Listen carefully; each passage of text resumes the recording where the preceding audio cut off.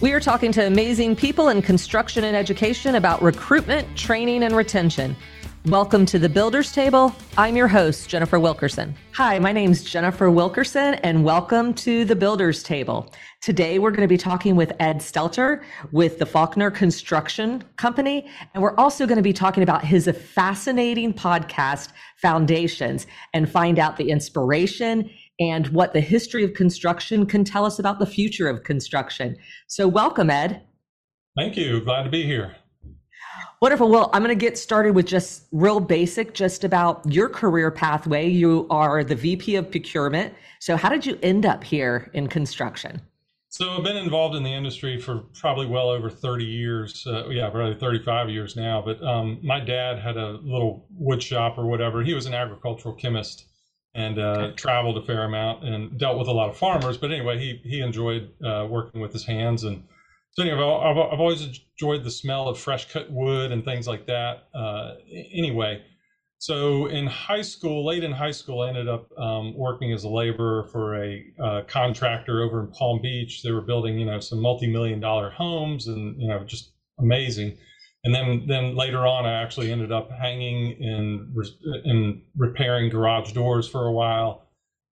Went to a community college, and then ended up going off to college. And when I got out of college, I ended up taking a job restoring old log homes. Actually, for a guy that was one of my guests on my podcast, Charles McRaven. Loved that work, thoroughly enjoyed that. Kind of was looking for something where I could grow and, just develop as a person. And ended up taking a job with Faulconer Construction more than 26 years ago now, so 26 and a half years ago. And I started in the field and worked my way up through the ranks here at Faulconer Construction to where I am now. So I love hearing that story of always starting and just working your way up, because I think construction is one of the few industries that you can literally start on your tools and end up being a VP, a CEO, an owner of a company.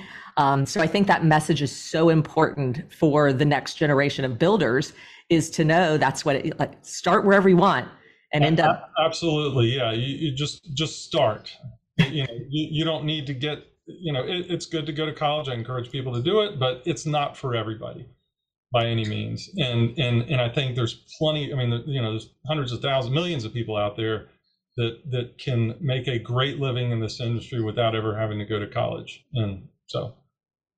Yeah, I think that's an important message. Like I said, there's lots of options, regardless of which pathway you start on, you can still make it to the top in construction, doing all sorts of things. So tell us first a little bit more about Faulconer Construction and what you all do.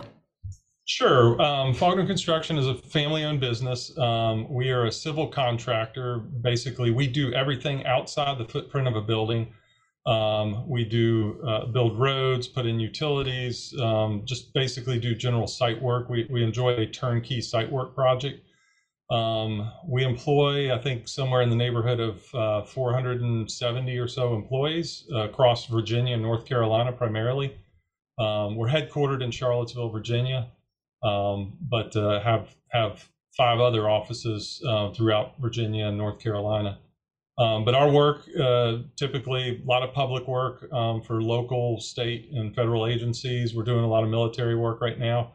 We do a lot of work for colleges and universities.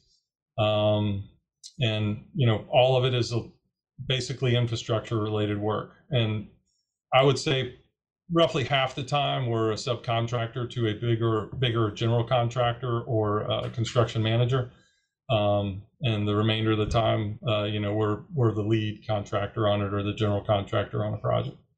So, yeah, that's amazing. So 470 employees. How many projects roughly do you do a year? Oh gosh, probably somewhere in the 30 to 50 projects a year, and they range from maybe $50,000 all the way up to over. We've done projects in the $65 million range as well too. Wow, so that's a big span in there with everything that you guys are doing. So any particular projects for you, the time that you've spent there, that have stood out and it's like, this is the best, or these are the ones that really stand out in my mind? Oh yeah, I would say a lot of the projects that have longer term impacts and beneficial I guess I would call them more or less a legacy project. A lot of the higher education we do is, something, these buildings will be there for, hundreds of years. And, I'm proudly drive by the project and point those out to my children or friends or family, whatever. Roads and utilities are great. In fact, I think, building a big, really nice building that meets the LEED credits, or, you get, it's a building that basically is very environmentally friendly. Trying to break it down in real layman terms or whatever, but you can get LEED certifications for buildings. But in my mind, improving the infrastructure, replacing a leaky sewer line, building a road that takes 20 minutes off of somebody's commute, fixing water lines that aren't leaking anymore, and all of that contributes heavily to the environment and making things better. But backing up and looking at projects, one of my favorite projects was a project at the University of Virginia called the Dell. Basically, we daylighted a stream that was in a box culvert underground, and basically made this beautiful, beautiful area. Not a building on it, but it's just a really cool project and one that stands out in my mind. And right now we're building a park for the town of Christiansburg, Virginia.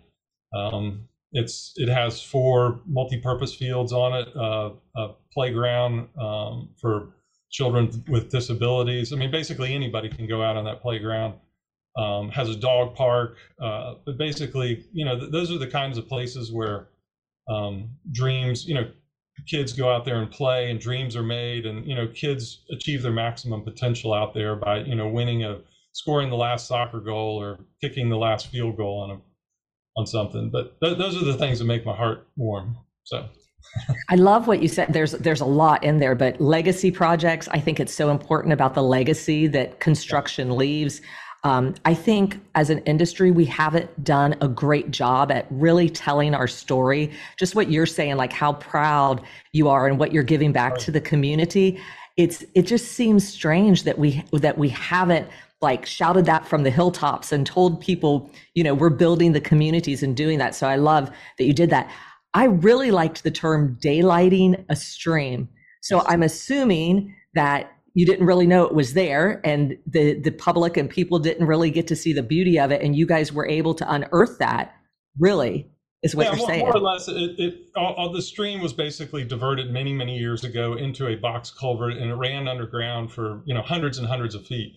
And basically, we brought it back up out of the ground, or rerouted a stream through the site, and now it's back on the ground, and it provides some benefits to the ecology. Yeah, I love that. That's fantastic. And so one more thing with thinking about you being there for 26 years, what's kept you there? Like, what is it that you think organizations, what did Faulconer do, and what can companies do to get that type of loyalty and that type of people staying for so long at a company? Yeah, so no doubt about it. If the values of if the values that I embody weren't also embodied by the company, I would not be here. I feel like I have a pretty strong moral compass, and doing the right thing is really important to me. Integrity, that's really, really important to me. And if I was working for a shady contractor, which by the way, I think contractors get a bad rap, but all in all, most contractors are always doing the right thing. But anyway, and to the people here that I work with, I really love my colleagues and coworkers, and so thankful for the many men and women out in the field that make me look good. I'm on the get work side of the business, and I'm not doing the work, which is, the men and the women out in the field.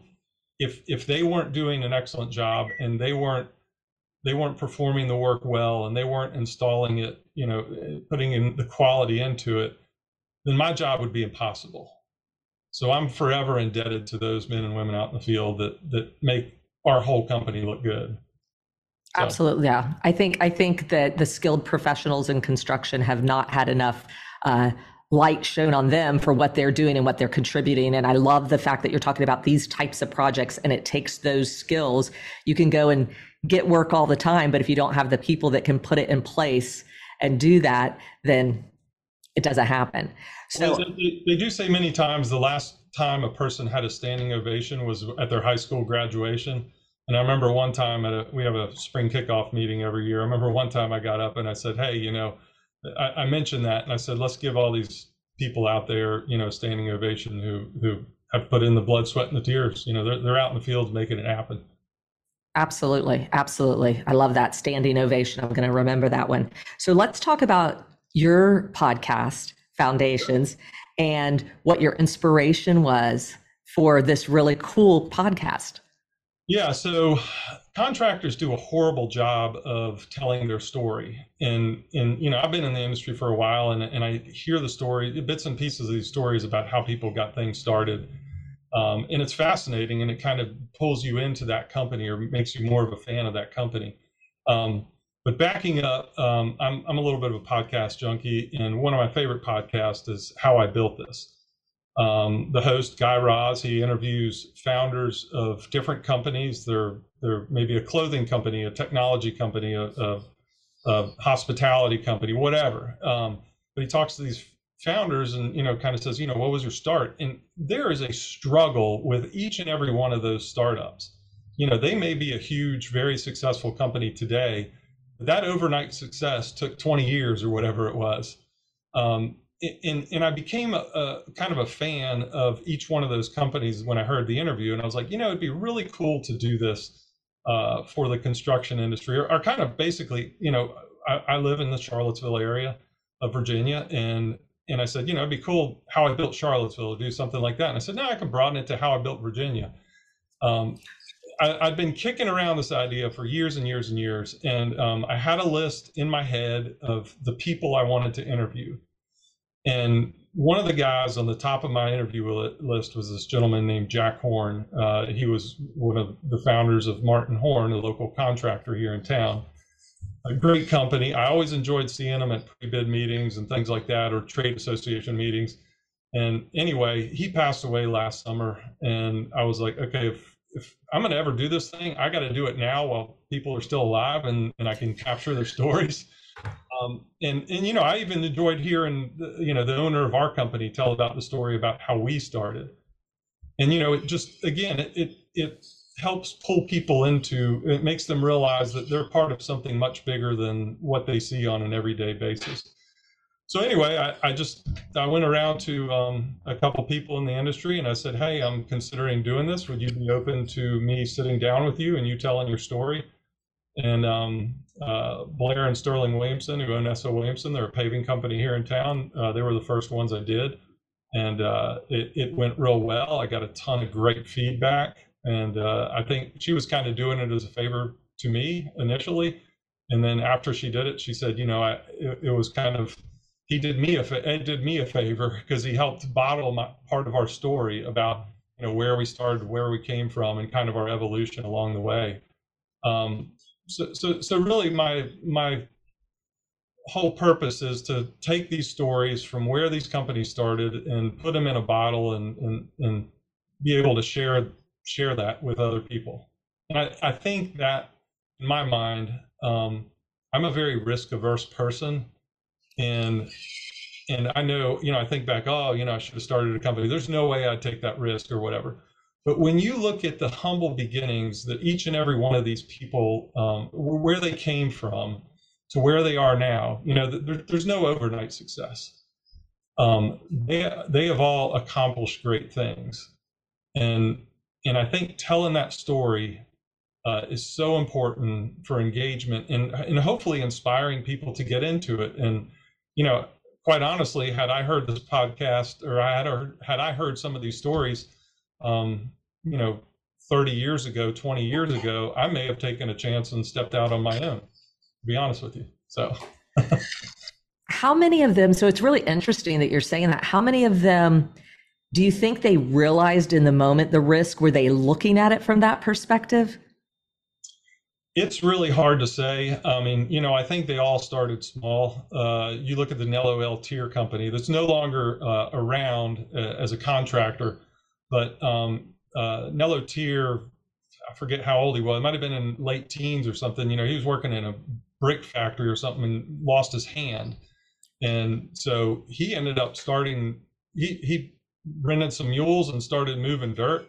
And they grew into a company that was international, and they were building, $400 million air bases like in Israel and Iceland, and they built major sections of the Pan American Highway. Wow. And this guy started, he didn't have a hand, and he started out with mules. I look at the Barnhills, Robert Barnhill Sr. He had polio as a child and started with a couple oxen, making farm ponds, and then started building some roads. And, basically now today they blanket most of North Carolina, hugely successful company. But, the Dalrymples with Chemung Contracting and, they're into their 6th generation, which was remarkable to me. But, they started down in a creek, breaking rocks with a sledgehammer and throwing them up in a wagon and pulling them over and starting to build roads. I mean, it's every single one of these starts was not easy by any means, and everybody took a chance. But well. Yeah, so much for can't do it. So much for the obstacles that we think we have whenever we start up. That's incredible to take it back there. I think it's fascinating. Are there any particular stories, moments, people so far that have just absolutely stood out to you? Yeah, I mean, I think as I mentioned, Robert Barnhill having polio and it being able to only utilize 30% of his right hand, or I forget which hand it was. Nello Tier losing a hand. I mean, each one of them is so incredibly fascinating. Mark Horrigan, who I just, with Horrigan Group, who I just interviewed recently, and that'll be coming out next week, hopefully. But, he worked as a project manager for 7 years for a contractor, and then went out on his own, and he started with 4 employees. And this is back in the early 90s, I believe. But, now he's approaching somewhere in the $500 million a year in annual revenue. In each and every single one of these people, their success is not based on them. Their success has been bringing good people around them.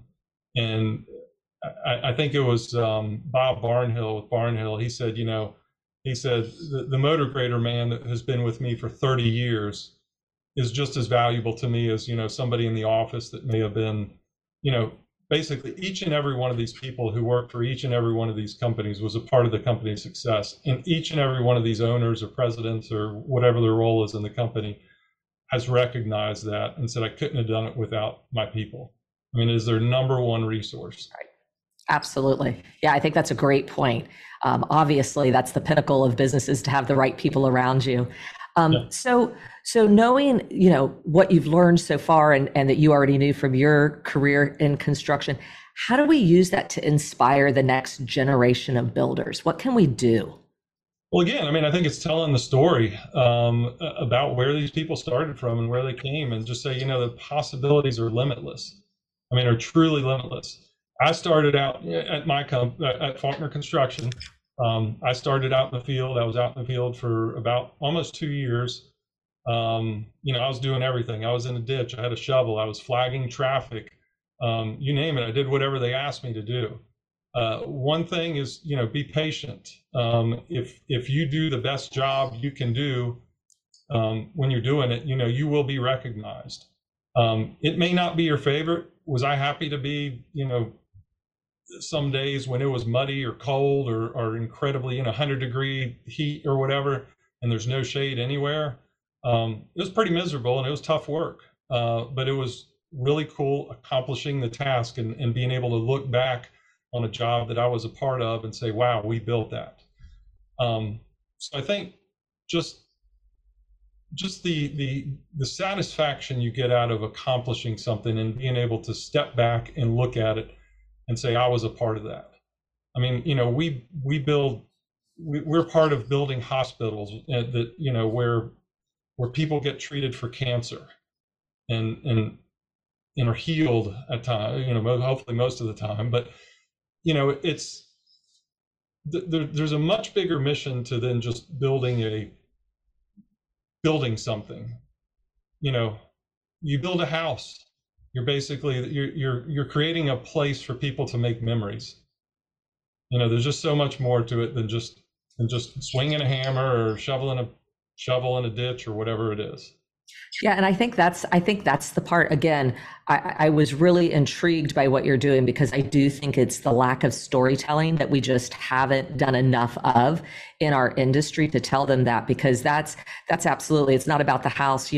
There's the old story about walking up to the people. What are you doing? I'm laying bricks. The other person says, I'm building a wall. The other one says, I'm building a cathedral in which people are going to come to worship. So I think it's just that mindset, and us as an industry getting really good at telling them that we're, as you said, building the hospitals, building the homes, building the churches, whatever it is that we're building there. So through your contact with these amazing people and these stories, did you hear any common thread of advice from them that they would give to some of the maybe subcontractors or smaller contractors or people starting out? Generally speaking, again, it's about doing the right thing. There are times where people have shared stories with me that where they've had an opportunity to maybe make a profit or get away to make some sort of a shortcut, but they did the right thing, and that has always paid dividends in the long run. But when you do the right thing, you can never be wrong. And people remember that forever. And I think there's a great saying, and I can't remember who said it, but people don't remember what you said, people don't remember what you did, but people remember how they made you feel. And I think if you approach any job, any task, whatever it may be, just remember that you're basically trying to create something for the better. The other thing I wanted to mention too is that, as far as advice goes, I mean, be patient and always ask questions. Raise your hand. Don't feel like there's a stupid question out there. And I would say to leaders, when somebody does ask you what is to be perceived as a stupid question, never make somebody feel like that they asked a stupid question, because they're not going to ask the question again. I've always had a very curious mindset, and I've always admired people that have come to us in our organization that have been curious about trying to figure out how to make it better or solve the problem or whatever. We want people that are going to come and solve problems, and just always have that curious mindset and always try to solve problems, always ask questions. Yeah, I love that. I think that's really good. And I think that is absolutely what people that build their own businesses do, right? Is they're trying to solve some kind of problem. And I love the fact that you said about really keeping your eye on why you're doing that and what you're actually doing. It's not, yes, money obviously provides a lot of wonderful things for us, but it's the purpose of your work, which I think absolutely that you've hit on it. And I love that. So future of your podcast, you talked about locally, and then you talked about Virginia. Is there the dream of doing this nationally? Oh yeah, I'm going to keep on doing it. It's obviously sometimes hard to coordinate schedules with, some of these owners and presidents. I mean, they're all busy people. But yeah, I plan on trying to put one out every month, and so far it's worked. But I'm excited to continue to capture these stories and to be able to share them with everybody else. Yeah, that's fantastic. Such a worthy cause. So tell our listeners how they can find your particular podcast. So yeah, it can be found on foundations-podcast.com. And anyway, I'm basically trying to keep that, or I keep it updated, once a month and post on it there. But that's basically where I'm storing everything. I mean, it can be found on Apple Podcasts, Spotify, or any of the other popular podcast platforms. So. Well, this is great. And hopefully you will have great success and more people will come listen to it. I know the ones that I've looked at there are fascinating, as I said. So I really appreciate you taking the time to speak with us. Thank you. Thank you for your advice. Thank you for the vision for our industry and obviously your dedication for 26 years. Well, look, I really appreciate what you all are doing. And interestingly, through some leadership training that Faulconer put me through, I was actually in a leadership training class with Don White and Steve Green, your former president and vice president of NCCER. So anyway, I don't know if they're still involved or if they're retired, but anyhow, it is a very small world and really appreciate what you all are doing. That's fantastic. I had no idea. Yes, it is a small world, and both of them are retired. Steve still dabbles a little bit because he is definitely a relationship person, and he really feeds off all the wonderful people in construction. But that's wonderful. I had no idea. Thanks again. Thank you. Thank you again to Ed Stelter. And join us next Monday for the next episode of The Builder's Table.